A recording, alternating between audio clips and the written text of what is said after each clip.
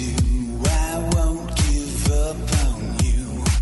See, these machines can bring you back to life. Welcome, guys and gals, to the Man Talks podcast. I'm Connor Beaton, the host and founder of Man Talks. This podcast brings together the best thought leaders, teachers, and extraordinary individuals to teach and mentor you on how to be a top performer in life, love, and business. Imagine having experienced mentors with decades of wisdom delivered right to your ears. On this podcast, we'll talk about purpose, legacy, influence, love, sex, success, and so much more. Don't forget to leave us a review, subscribe, and join the thousands of other changemakers in our community on Facebook, or go to www.mantalks.com. Today, I have a really incredible guest with me. His name is Traver Boehm. Traver has done some incredible things. He's got a degree, a master's in Eastern medicine, in Chinese Eastern medicine, which is pretty interesting. He's also been a Muay Thai and MMA fighter. He's also done a lot of work with men in and around North America, and he's spent an entire year. We're going to dive into this part, but this is the really interesting part for me. He spent an entire year living his life as though he would die at the end of it. So basically, he took a year of his life and said, I'm going to commit to spending this life so that at the end of it, I could die a happy man. And so Traver basically did all sorts of things, from volunteering in hospice and working with people who were on their deathbed, basically. He spent some time in Utah, living in the bush in Utah with nothing but a knife and a tent and a water canteen for a month. He spent 28 days in complete darkness, which we don't really dive into, and he doesn't recommend at all. But he's got some incredible stories from traveling around the world through this entire year. He talks about going through a divorce and how all this came out of that. And there's some incredible wisdom of how to integrate just a little bit more purpose, meaning, and fulfillment into your daily lives. So without any further delay, please welcome Traver Boehm.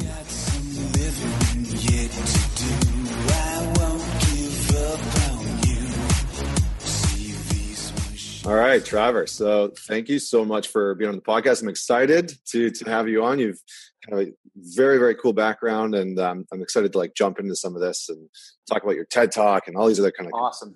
Thank you, man. I'm glad to be here. I appreciate the opportunity. Of course. So you did some research on how we start these things off. But for the listeners out there, give us some insight around a defining moment for you and how it shaped who you are today. Absolutely. I did cheat a little bit and jump on other podcasts, and this was the one I thought about pretty much all night, but kept coming back to the same defining moment, even though I didn't want it to be, and I don't want to admit it. But about 2 years ago, I woke up one morning and my wife told me she was going to be gone within the hour, and she just got up, packed a bag, and walked out. And from that point on, I can literally put, before that moment was one life.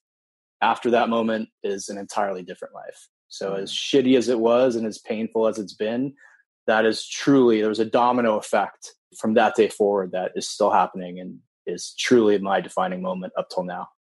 Wow, man. Thank you. Yeah. And so what, unpack that just a little bit for us. So, were there some signs before? Because I think, a lot of men experience loss in some capacity, whether it's, losing their wife to illness or something, or losing their partner, through divorce or whatever the case may be. And for a lot of people, it's a huge, huge challenge. And so I'm curious if there were signs that were leading up to that. Were you shocked? How did that happen? Sure. Everything's a duality. So yes, in hindsight, there were signs. The year prior, she and I had gotten pregnant and then lost the pregnancy. And that was a traumatic event in the marriage. And I can look back at that and say that was one of the other defining moments, because I didn't handle it well. I started drinking a lot. I started smoking a lot of dope. I started dissociating from that pain in every way I could, except going and talking to her. I remember the next day after that being like, "Are you okay?" She's like, "Yeah, I'm okay." "Are you okay?" And I was like, "Yeah, I'm okay." And that was our conversation.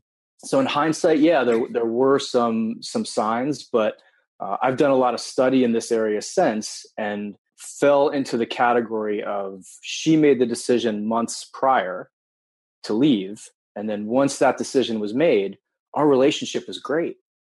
We got along well. We were meditating together at night. We were both acupuncturists. So we were treating each other at night. Life was grand because there was no need she'd already left. So there was no need to argue. There was no need to hold ground. There was no need to, there's no investment. So I thought we were just skating along and everything was great. So it was like a punch in the face that morning. We just had Christmas with her family. We just had New Year's and, toast to forever on New Year's Eve. And our anniversary was a couple of days prior to that. And then bam, a week later, I'll be gone in an hour. Yeah. And so in the moment, pure shock. Like I literally was like, this cannot be happening. But in hindsight and looking at it from a distance, go, oh yeah, there were signs all along. It doesn't just happen in a perfectly good relationship or a relationship that isn't troubled if you're acknowledging it. Yeah. Yeah. I mean, that's a really interesting, interesting and unfortunate, but it also happens a lot, right? With people, and especially, thanks for sharing that experience. Cause I think that a lot of couples have lost a child in some capacity, and it can be a really challenging situation when people don't face it and deal with it and actually talk about it in meaningful ways. So absolutely. So out of that, for the listeners that are on the, just listening to this. Yeah. How do we properly address things in our relationships? So it doesn't have to be the loss of a child necessarily, but sure, these sort of traumatic things happen in our relationship dynamic. What are some of the lessons that you've learned of how to actually address this with your partner? Because I think that far too often there's like that big elephant in the room. Yeah. And we know that it's there. We can feel that, even most guys that I meet, I'm like, you're not dumb. Like, you're not emotionally dumb. Right. You have instincts, you have intuition. Right. You know when your partner, whether it's a man or a woman, is off. Right. And so how do we address that properly? What are some sort of insights that you can give people or lessons that you've learned along the way? Sure. It's such a catchword, Connor, but the concept of vulnerability to me now means just taking a risk. And whatever that risk may be it standing on a TED stage, be it being willing to have an interview, be it willing to sit down with your partner and say, God, I'm really upset right now. And I'm really hurt. And I don't know what to do. And I have no capacity on how to handle this on my own. So I need your help with this. Or I'm just going to have to vomit out these feelings because, especially as men, this isn't my language. So I have no idea what's about to come out of my mouth. And it's absolutely fucking terrifying because I have a feeling that once I open my mouth, I'm probably going to die because feelings are going to kill me. That's my relationship with them. So just being brutally, radically, and lovingly honest. If I had sat down with her one of 50 times and said, hey, I'm a mess. I don't know what I'm doing. I'm not okay in my business. I'm not okay in our relationship. There are things that are driving me crazy and I don't know how to tell you. So instead I just go grab a beer and shut down. Yeah. It's that willingness, to open yourself up and say, what I'm about to tell you is going to be upsetting. And I'm going to take the risk that you're either going to help me or you're going to leave me. Either way, anything in between, I'm open to. And I didn't have that before. I didn't have the capacity or even the understanding. And I talked to a lot of guys, especially, who say, I didn't even know I was allowed to express that I don't know what I'm doing, or that I'm upset, or that I'm hurt, or that we know how to express I'm angry. Yeah. But not even doing that like skillfully. Yeah. We know how to punch a wall, but not say, God, that really made me angry. It's okay for me to be angry. I'm going to express this and get it out. And then we're going to have a conversation and move on from it.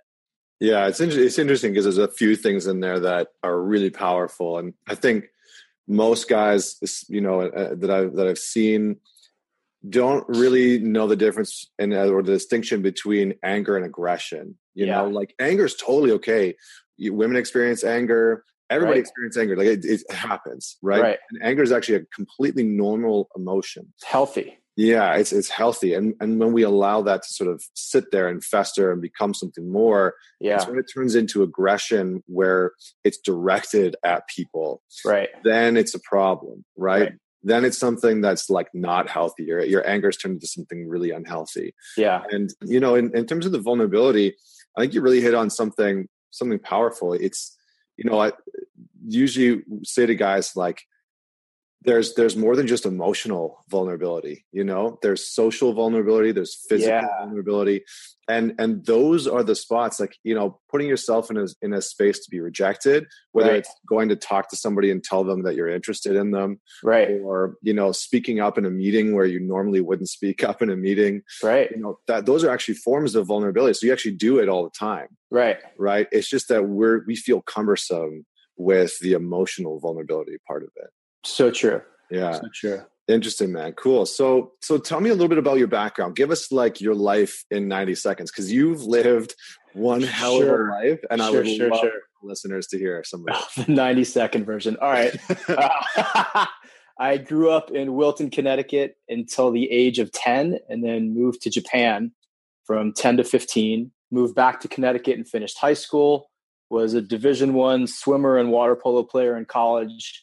And then I got out of college and had an interesting experience. I read the book, The Gift of Fear by Gavin de Becker. I was waiting for a movie to start and bought it, read it cover to cover. It made such an impression on me that I wrote Gavin a letter. First time I felt like a total dork. You want to talk about vulnerability.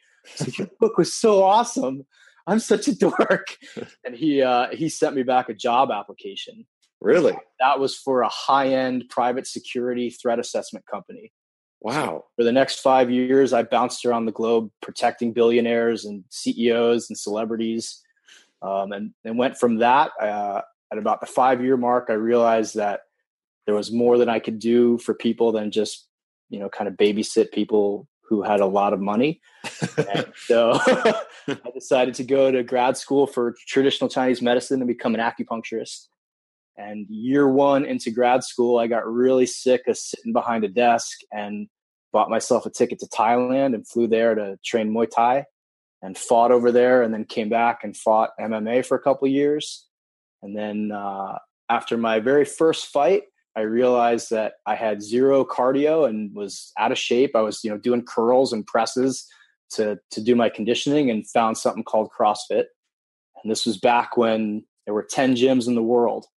So I joined a CrossFit gym and realized, wow, this is a powerful tool, especially if I combine it with Chinese medicine. And so I opened my own gym 2 years later. And for up until this last January, I ran a gym and an acupuncture practice in Santa Barbara. Wow. That's really cool. Yeah, man. It's been a wild ride. That's really cool. So, I mean, I think just out of curiosity, I would love to kind of dive into a little bit of like because you've done such a broad range of like health and fitness, you know, and then kind of like talk about tying that into what you're doing now with supporting people in terms of their transitions. Sure. But I feel like we have to address it because I'm so curious, you know, like the swimming, like for the listeners out there, we're just having a conversation on video, but you're a big dude, you know? So I'm like, when you said like swimming, I was like, what? Been playing water polo. I was like, that's crazy. So let's talk about fitness a little bit. Tell us a little bit some of the main lessons that you learned going through, you know, things like swimming and UFC, or not UFC, MMA, and you know, Muay Thai and traditional Chinese medicine. Like, what are some of the commonalities? What should people be looking out for? What's sort of like your sage advice? My best advice to anyone who's like, hey, I want to start getting back in shape, or I want to get back in shape, is to fall in love with the activity, or find an activity that you love. You know, if surfing made me fat and out of shape, I would still do it. If jiu-jitsu made me fat and out of shape, I would still do it. If CrossFit made me fat and out of shape, I would still do them because I love them independently of the benefit that they give me. That's really important. And so I think people oftentimes people are like, well, I want to look like this person, or I want this result, but they don't realize that 99.9% of their life is going to be spent in the process. And so if you don't love what you're doing, if you don't wake up and go, man, I can't believe that guy choked me out last night, I'm going to YouTube 5 different choke defenses. Like I'm sitting in a meeting going, how the fuck did he choke me out? If that's not your process, then you're in the wrong sport or you're in the wrong activity. Yeah. So that's step one is, do you love it? Because you're trading time for this, man. You're trading energy for it. Like this is your life. And you can get in amazing shape doing yoga. You can get in amazing shape being a dancer. It doesn't matter what the movement modality is. It will get you the result. What knocks people off the path is they don't like it. Mm-hmm. Right? Like, I hate running. I'll be honest with you. I absolutely despise running. I think running is for people that don't know how to fight. And so if you were to tell me every day you're going to be in the best, you're going to look like a bronze god from running, I'd be like, I'm still not doing it. Yeah. It just sucks that much to me. But instead, the other things that I love, no matter what the result was, I do them. So I think having a shift in people's minds is really helpful. To say, what do you love, man? What did you love to do? What activity did you love to play basketball?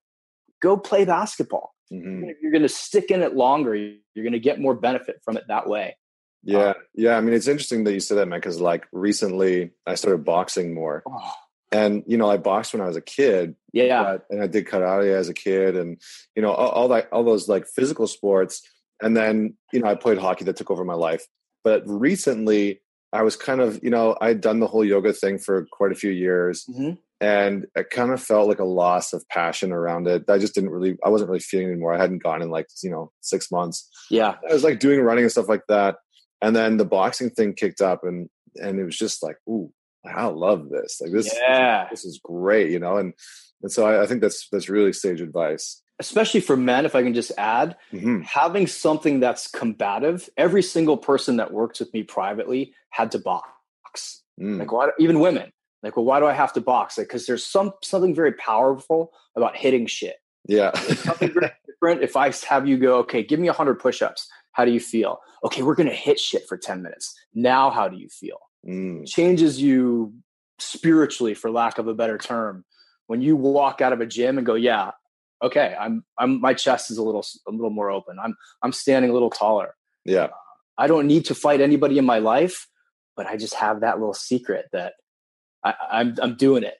So I think all men especially should be in a martial art with a non-compliant partner. So I loved wrestling and jiu-jitsu. I can throw katas and forms in the air and I see the value in them to a certain extent, but there's nothing in life more powerful than you saying, I'm going to try to choke the shit out of you, and me going, oh no, you're not. And then we have to do that dance of figuring it out. Mm-hmm. I like it, man. I like it. It's powerful. Let's take a little bit of a right turn towards the traditional Chinese medicine. Cause you did, I think a Bachelor of Arts, Masters. Yeah. Oh okay. yeah. But you did a Bachelor of Arts in Asian philosophy first. Yeah. And then went into traditional Chinese medicine and did a master's in that. Yeah. It's a 4-year master's with like 6 weeks off a year. It's brutal. Wow. Yeah. Wow. Okay. So first off, why? I found it to be, it's a great question, man. I was visiting an acupuncturist office, and the conversations she was having with me were about health. They were about being strong. They were about prevention. They were about building up as opposed to fixing problems. And that sparked me. And so I walked into an acupuncture school and was like, man, took a class and was like, oh, wow, this is way too much work. I want the philosophy side, not memorizing herbs and memorizing patterns and memorizing acupuncture points. And then I went back about 2 months later and I walked in the door of a different school and it was like, boom, this is where you're supposed to be. Nice. You've got to do this. And it shifted my view of health from like, I wanted to build people from zero up as opposed to I'm below zero. Now give me something to fix it. Like let's fix the person. Let's look at, I want you to walk into your doctor's office. And the first question they ask is, how are you sleeping? How are you eating? Are you moving? How's your libido? Okay, now what's your problem? Now, why did you come here? As opposed to, oh, you have a sinus infection? Okay, here, take this. Yeah. You have diarrhea? Take this. Yeah.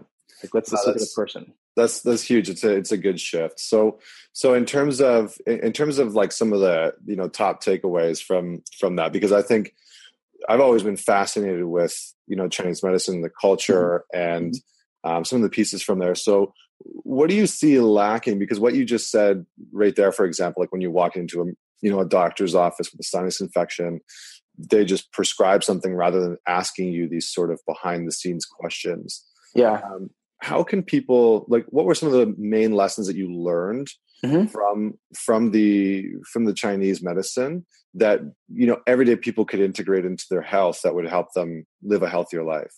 For sure. You know, one of the big shifts for me, Connor, was when someone explained the difference between a root and a branch. And so my sinus infection was the branch. And so I could fix that branch, but if the root was still busted or out of alignment, then a new branch is just going to grow out the same way. And so health-wise, like, what are your roots? Or the things we just mentioned? Nutrition. It's literally the most important thing you do as a human. What are you putting into this system? Food. Are you moving? Are you moving this vehicle that we have every single day, every day in some capacity? How is your mental health and emotional health? Are you meditating? Every single one of my private clients has to agree to meditate. And you want to talk about throwing people off. Like, hey, I'm here to lose 100 pounds. Okay, good. Will you meditate? It's like, so those basics, like, what are the roots of your life, right? If your relationships, if you're constantly arguing about one thing, is that the root or is it the branch? And so with your health, you know, are you constantly getting sinus infections? Okay. Are you eating dairy? Are you eating flour? Are you, you know, what other stimulus is coming into your system that's producing that branch? So just shifting that way. Like, what are your basics, man? Like, start with basics, right?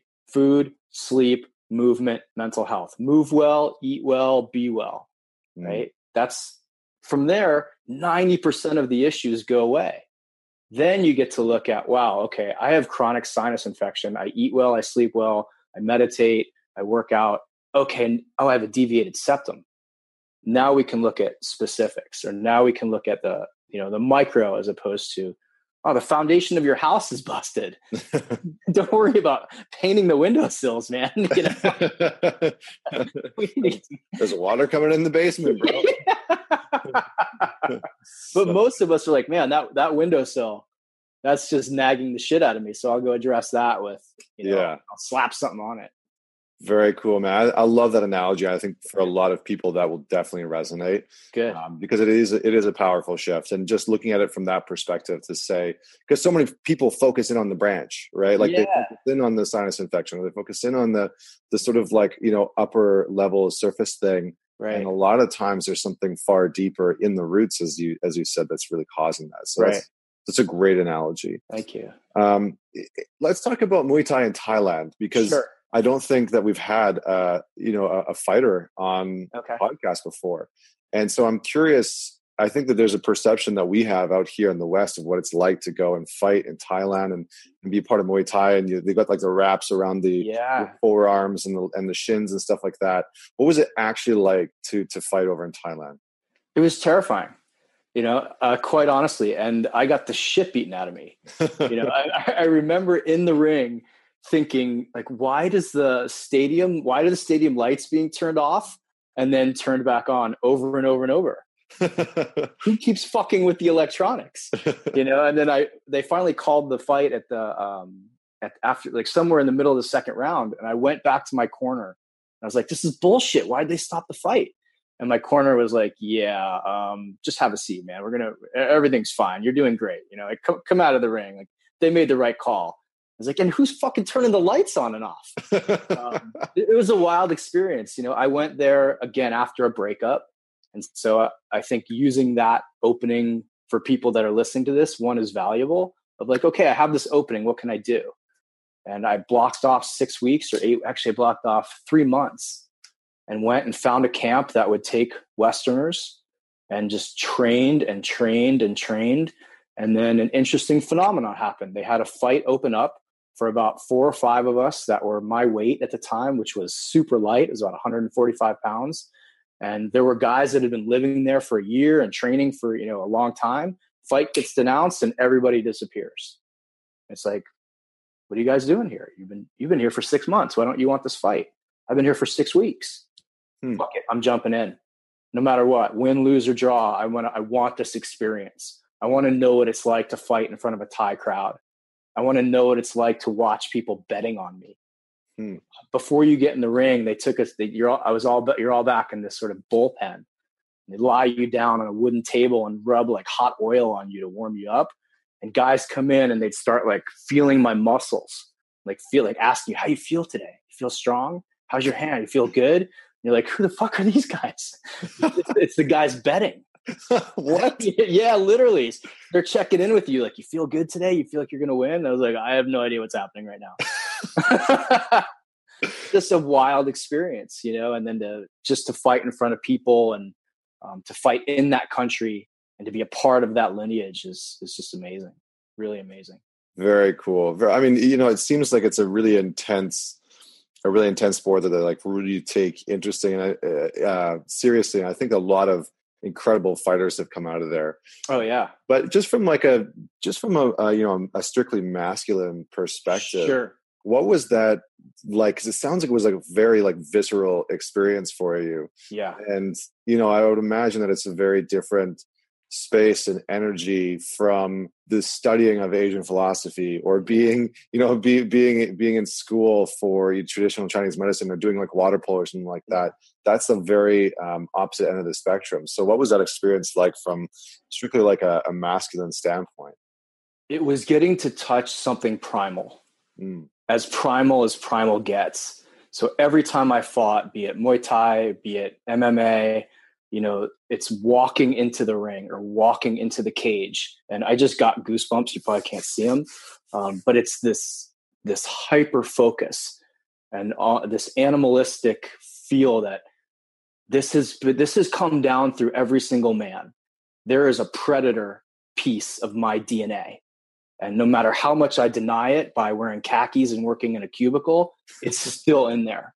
And this is the expression of that primal force. So it was, I think, the essence of one end of masculinity. The physical, the aggressive, the violent, the destructive, the warring. It was amazing. But as visceral, I can still smell. Like if I close my eyes and talk about it, I can smell the Vaseline. I can smell the blood. I can still feel what my opponent's body was like. But it was just you asked what was my defining moment earlier. It was a toss-up. If it hadn't been for my wife leaving, up until that point, it was the first time I heard the cage door click behind me and went, oh, wow, okay, I'm surrounded by chain link fence and another human being that wants to kick the shit out of me. And he's in front of me dancing and, bobbing and weaving and yelling at me. And it's okay, this is fucking on. Yeah. And there's 1,000 people around me cheering and throwing shit. And man, this is as primal and real and visceral as it gets. It's just crazy. Wild. It's crazy because I feel like, and I would love to hear your opinion on this. I feel like a lot of guys, we like mute that in North America. Absolutely. And that part of us gets sort of like pushed down because it's still a part of us, it's undeniable. I have yet to meet a guy who doesn't have that like really primal part of him. Yeah. I think that a lot of men actually get into trouble in their life because they push that part of them. They're trying to ignore that part of them. Yeah. Or it's a very dominant part of them and they don't know how to deal with it. They don't cultivate it properly and it comes out and manifests in these really negative ways. Yeah. Do you agree with that? Like, what's your take on that? I agree with it 100%, 110%. If you get, the calmest, most serene, loving guys I know are fighters, with the exception of the outlier who's just there to hurt people. It's because we actually do express that. I work with men and say, you've got to uncivilize yourself in a specific expression. Otherwise it's going to leak out, right? It's going to come out through drunken fights. It's going to come out through domestic violence. It's going to come out through not expressing your sexuality skillfully. So first it's about ownership. I had no problem looking in the mirror and saying, this is part of me. And I can either go to jail because I'm going to tell you it's not part of me and let it get stuffed down and stuffed down and stuffed down until someone looks at me in a bar or my girlfriend, questions my manhood, and then I'm going to explode. Mm-hmm. Or every day I can find an outlet for it. I can punch things. I can grapple with guys. I can hunt. I can do things. I can write. I can, it can be violent poetry. It can be, but it's got to be expressed. I think if we look at a lot of the challenges of the world, especially in the US now, because right now it is the least cool time to be a guy, because I believe because of our president, because everybody's fucking pissed because the shadow side of the alpha male is sitting in the White House. Mm-hmm. So it's not cool now to be anger is awful in the public perception. Yeah. You can't be angry. You've got to be peaceful and loving, love and light. Okay. There's two sides to every coin. There's yin and yang, right? So I may go write some poetry and express love and speak authentically, but I'm also going to have to go hit some shit because that's in me. And if I don't get it out and I don't get it out skillfully, I guarantee you it will come out some other way. Yeah. And there's a great saying I think it was in a book by Osho that I was reading. And he just said, it's only by experiencing darkness that we truly understand the light, And so it's in those moments, I think that not that we need to I think the really important thing is that all of this needs to be channeled in a really healthy way. Yes. I think that there's a misconception that when we talk about masculinity and we talk about this sort of more primal side of men, that it's feared a lot by a lot of people. I'm not just saying it's feared by women. It's feared by men. It's feared by all people, right? Because it can be a destructive force. Absolutely. And what the big distinction is it can be a destructive force when it's not cultivated properly, when it's not educated, right. And that's where we see the little boy, taking over and running the show in a grown man. Yeah. Like I was on a TV show the other day, and the host asked, "What do you think it means to be a real man?" And there was some answers, and then he actually had, his name was TD Jakes, but he actually had probably one of the best answers that I ever heard. And he said, a real man is holding the steering wheel of the car of his life, and the little boy is in the passenger side seat, not the other way around. Right. And where we get into trouble is that we have these unhealthy men who haven't integrated the little boy within them, and he's still driving the freaking car. Absolutely. And when he's driving the car, you never know what's going to go, you never know what's going to go on, because, he can get pissed off, and all of a sudden he's a grown, it's this little boy inside of him, but he's a grown man with a hedge fund, and he can destroy people financially or, whatever the case may be. Yeah. And so all of a sudden we get ourselves into some serious trouble. Absolutely. So I think it's a really valid point. I love your messaging and, in and around being able to cultivate that and curate it. So, besides what's some action that a guy can do to sort of bring out in a healthy way that more primal side of him? Do you recommend that he go to his boxing classes or Muay Thai, or what can he do just to start, just to get a glimpse of it and how to cultivate it properly? Sure. I would say the best start is something physical, be it sport, be it weightlifting, be it jiu-jitsu, be it boxing, be it martial arts are especially poetic in that area because they are primal in nature, period. But I think every man should know how to box. Every man should know how to wrestle. Every man should know how to pick up weights. Even if you're not a weightlifter, the DNA is still in you. Your body is still male. Testosterone still flows through your veins. And that is an extraordinarily healthy channel. It's going to teach you about your edge. It's going to teach you how you deal with pain. It's going to teach you how you deal with fear. It's going to teach you how you deal with letdown. I love Brazilian Jiu-Jitsu because for the first 6 months, all you do is get your ass handed to you. You just lose. You lose 500 times a night. And you lose to little guys, you lose to old guys, you lose to women. Everybody beats your ass for 6 months. And so there's a huge process of weeding out. And if you make it to the 6 month mark, you've learned more about yourself than most, that, and I'd say surfing maybe second, because you just get pummeled. You get your ass kicked. But it's also physical. It is aggressive. It's an okay space that we've created that say, okay, it's okay to be violent in here. It's okay to be aggressive in here. It's perfectly safe. We have an agreement that you and I are going to tap hands. We're going to try to kill each other. One of us is going to get in a space where we actually could kill the other one. Someone's going to give up. We're going to shake hands and hug, and then we're going to go about our day. And we've literally mimicked a mortal experience and tapped into that part of ourselves and touched that part of ourselves. But we've done it safely. We've done it skillfully. And truly, we fucking hug afterwards. Yeah. It's like, thank you for giving me this opportunity to express myself in a safe way. And thank you for playing along with me. You know what I hear? I hear that in those moments, there's a humbling of the ego, you know? And it's almost like in those moments where like we have to physically tap out, our ego has to do the same thing. 100%. Right? And we get to face that part of ourselves that normally is just running the show day in and day out. And there is something, having been in that space and done Brazilian Jiu-Jitsu a little bit, it is so true. It's so humbling. And so, yeah, I mean, I encourage all the listeners to go try it at least once. Yeah. Because even if you don't like it, you'll experience what we're talking about, which is that experience of like being humbled and having no choice. Yeah, no choice. I remember the first time I went and did Brazilian Jiu-Jitsu. I'm not too sure what the guy, like the Shifu or like the head trainer, you know, he was explaining some basics and he was like, okay, you're gonna be on top of me and you're gonna try and like basically like remove yourself. You're gonna do everything you can. And he's like 145 pounds.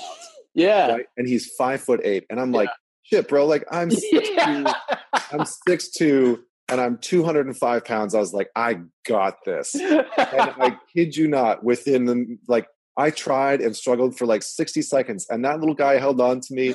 And like by the end of it, I'm huffing and puffing, and I'm like sweating. And he just got this big grin on his face, like he hadn't even broken a sweat.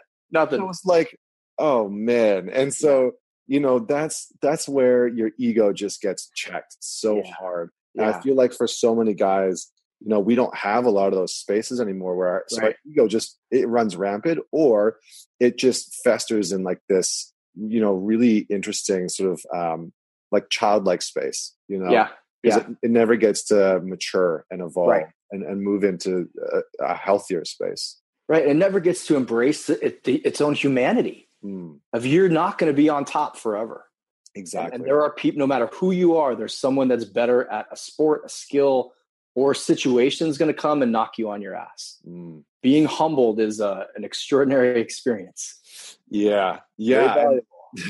So on that note, we're gonna shift gears a little bit, and I want you to tell us a little bit more about the Year to Live project. You know, where that came from and what it's actually all about. Okay. So long story short of it is when I'll just preface this is the week after my wife left, my business partnership also ended. And so I'd had a gym with my college water polo teammate for about 6 years. And he let me know that maybe it was time to just clear the whole slate and start over. So all of a sudden, the two main pieces of my identity of being married to my wife and the owner of this business are now gone. And so I was left with an extraordinary amount of space. Okay, I don't have a job. I don't have a wife. I don't have a kid. I'm about to turn 40. Holy fuck, what do I do? And what I was up against was I am either a complete failure at this point because everything a man needs and wants and goes after and I've gone after is gone, or holy fuck, I have an opportunity here to do something I may never get to do again. And so with that space, I was down in LA at a Zen center doing some meditating, went to the bathroom, came out, saw they had a sign for something called the Year to Live program. I was like, oh, that's intriguing. I went and looked it up, and it was this 12-month program following a book by Stephen Levine called The Year to Live. And it was internal preparation for death. Say you're now given a 12-month diagnosis with cancer. Follow this book, and this is how you prepare for that spiritually, emotionally, etc. I thought, wow, that's really interesting. I don't think I have a year here in LA, blah, blah, blah. So I just shelved it. And so this backstory of that is I was trying to get onto a TEDx stage to do a talk on pain. And my coach called and said, hey, TED Los Angeles will have you come on, but they want you to do a 6-week social experiment. So take 20 people, run them through your pain protocol and empirically document what they go through. And I said, no way. I'm depressed. I'm bipolar at this point because I'm dealing with divorce attorneys and business attorneys, and just my life is not good right now. I can't commit to doing anything with anybody. But I started thinking, what if I came back a year from now? What if instead of doing a 6-week social experiment that involved other people, I did a 12-month social experiment on myself? And I lived all of 2016, and I mean like lived it as if it were my last year alive. What would I do? And what permission would that give me? That would let me do stuff that I've always needed to do, I always wanted to do, to heal, not just from this past trauma, but to heal all the shit that was out of alignment that let me get in these situations or live in these situations in the first place. So I sat down in front of a 12 blank calendar pages and meditated for about 2 hours and just sat there and said, whatever comes through, comes through. What would I do? What would I really, really do with this question? Not, okay, I'm going to go to Thailand and bang hookers, or I'm going to go see the Eiffel Tower and catch waves and surf. But what would I need to do so that on that very last day, when I took that last breath, it was full. I was full, and I had no regrets. I'd closed all these chapters. I reached out to people.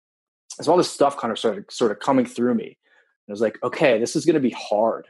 I'm going to call my ex-girlfriend from a decade ago, and I'm going to sit down with her and ask if she'll forgive me because I fucked up and ended that relationship when I shouldn't have. And I was kind of a dick in it. So I'm going to ask for her forgiveness. I'm going to work with, I know you had Michael Russer on. I sat down with him and was like, dude, what the fuck is intimacy? I need some help here.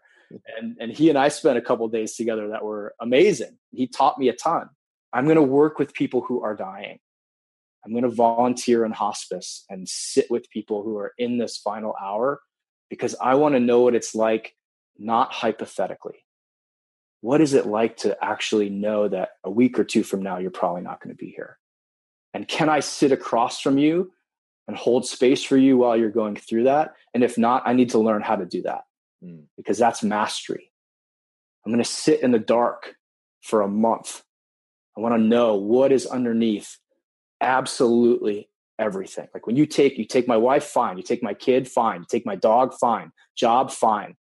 What's underneath that? Who the fuck am I underneath everything? I'm going to go live in the woods for a month and learn how to survive with a knife and a water bottle and a blanket. I want to figure out what's again, get back to that primal nature person. Like what's in here? What's in the woods waiting for me to learn? And more, I'm going to sit down with my parents and say, thank you. I love you. I'm sorry for like the years from maybe 15 to 25 when I was kind of a prick. 15 to 28, just mend all of these little places that my energy was and my life was that were out of alignment. I'm going to do this completely sober.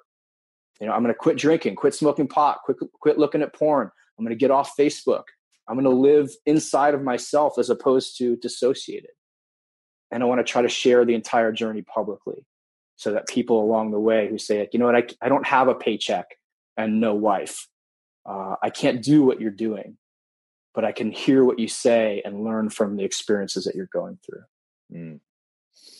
That's powerful, man. That's huge. It's huge. And, I think that a lot of people have the urge to go and do some of those things that you're saying. Maybe not for the entire year. Yeah.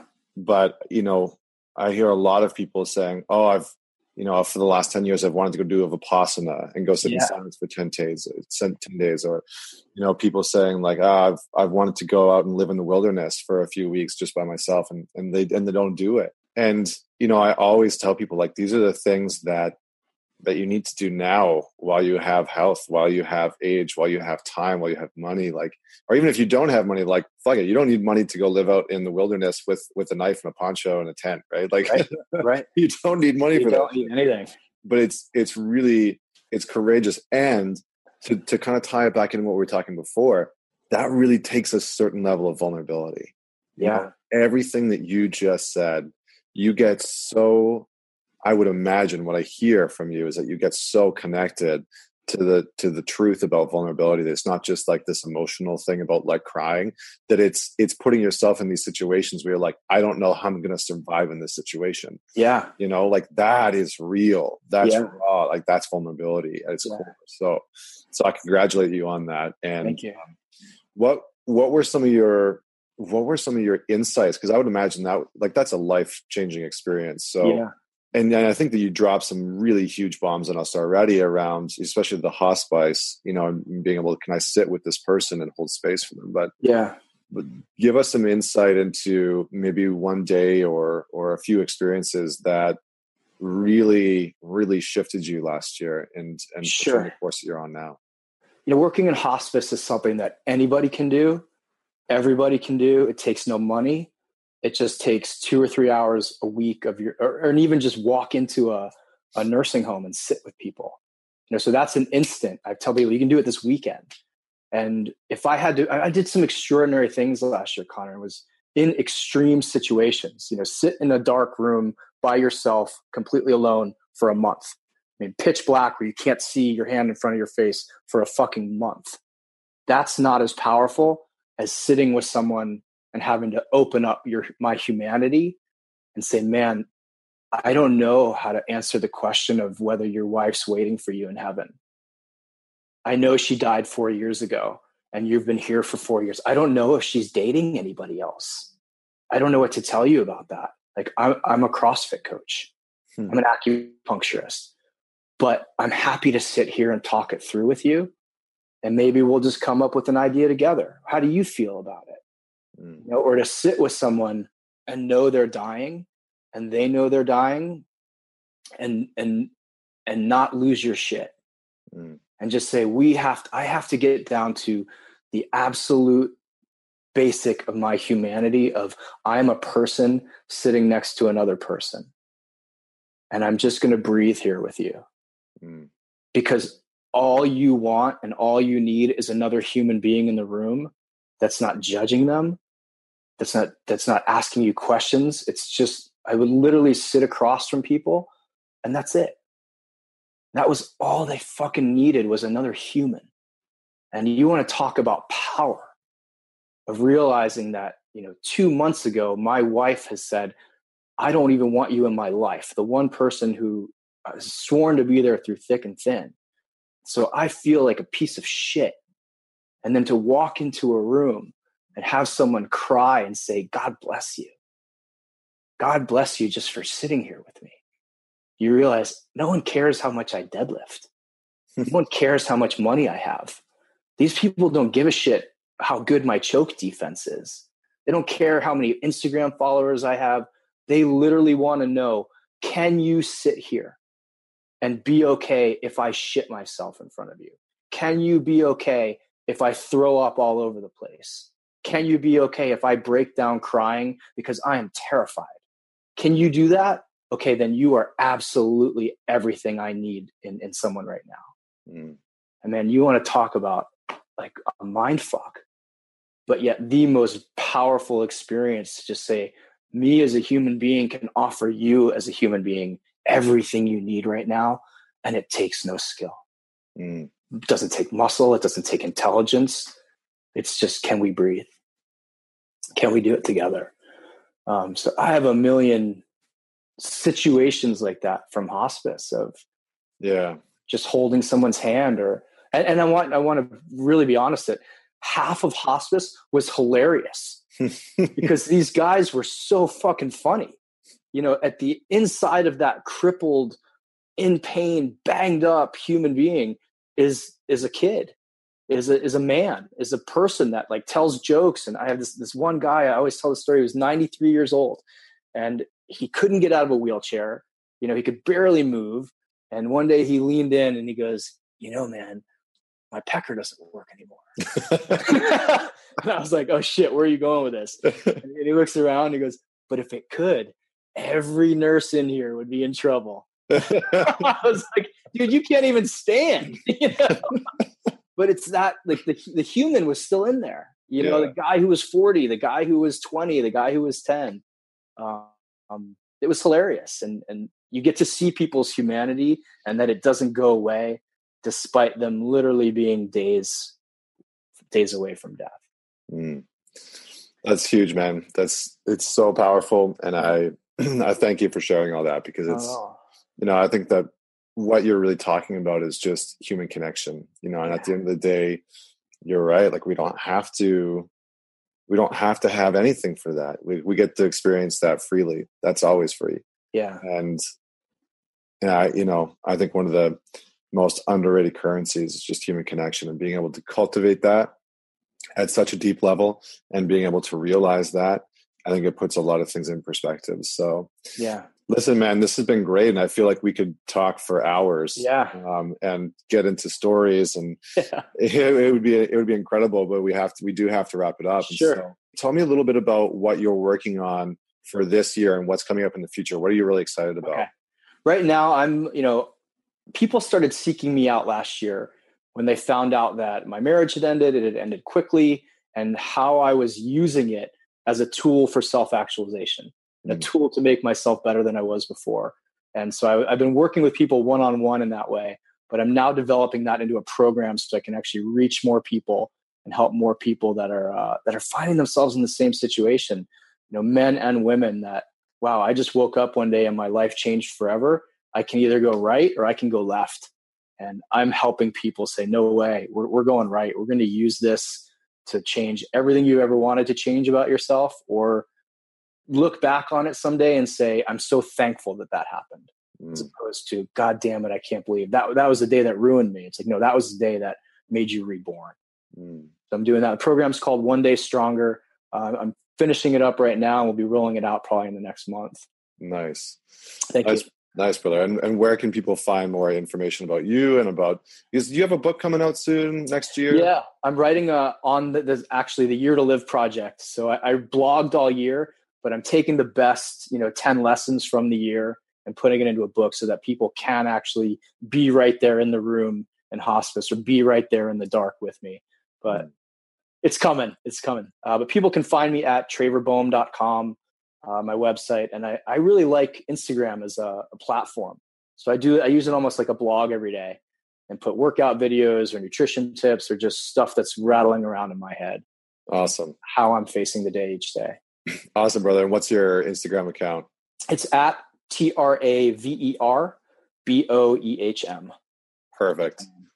Awesome, brother. Well, I appreciate having you on, and thank you so much. We're going to have to have you back. We're going to have to have you back. Thank you. I would we'll love dive into some more of those stories. We'll dive into more of, life after divorce. I think that those would be some great topics, and I'm sure that we'll have people reaching out after this podcast episode. I hope so. Yeah. Thank you so much for being on, man. Those are some great stories. I appreciate it, Connor.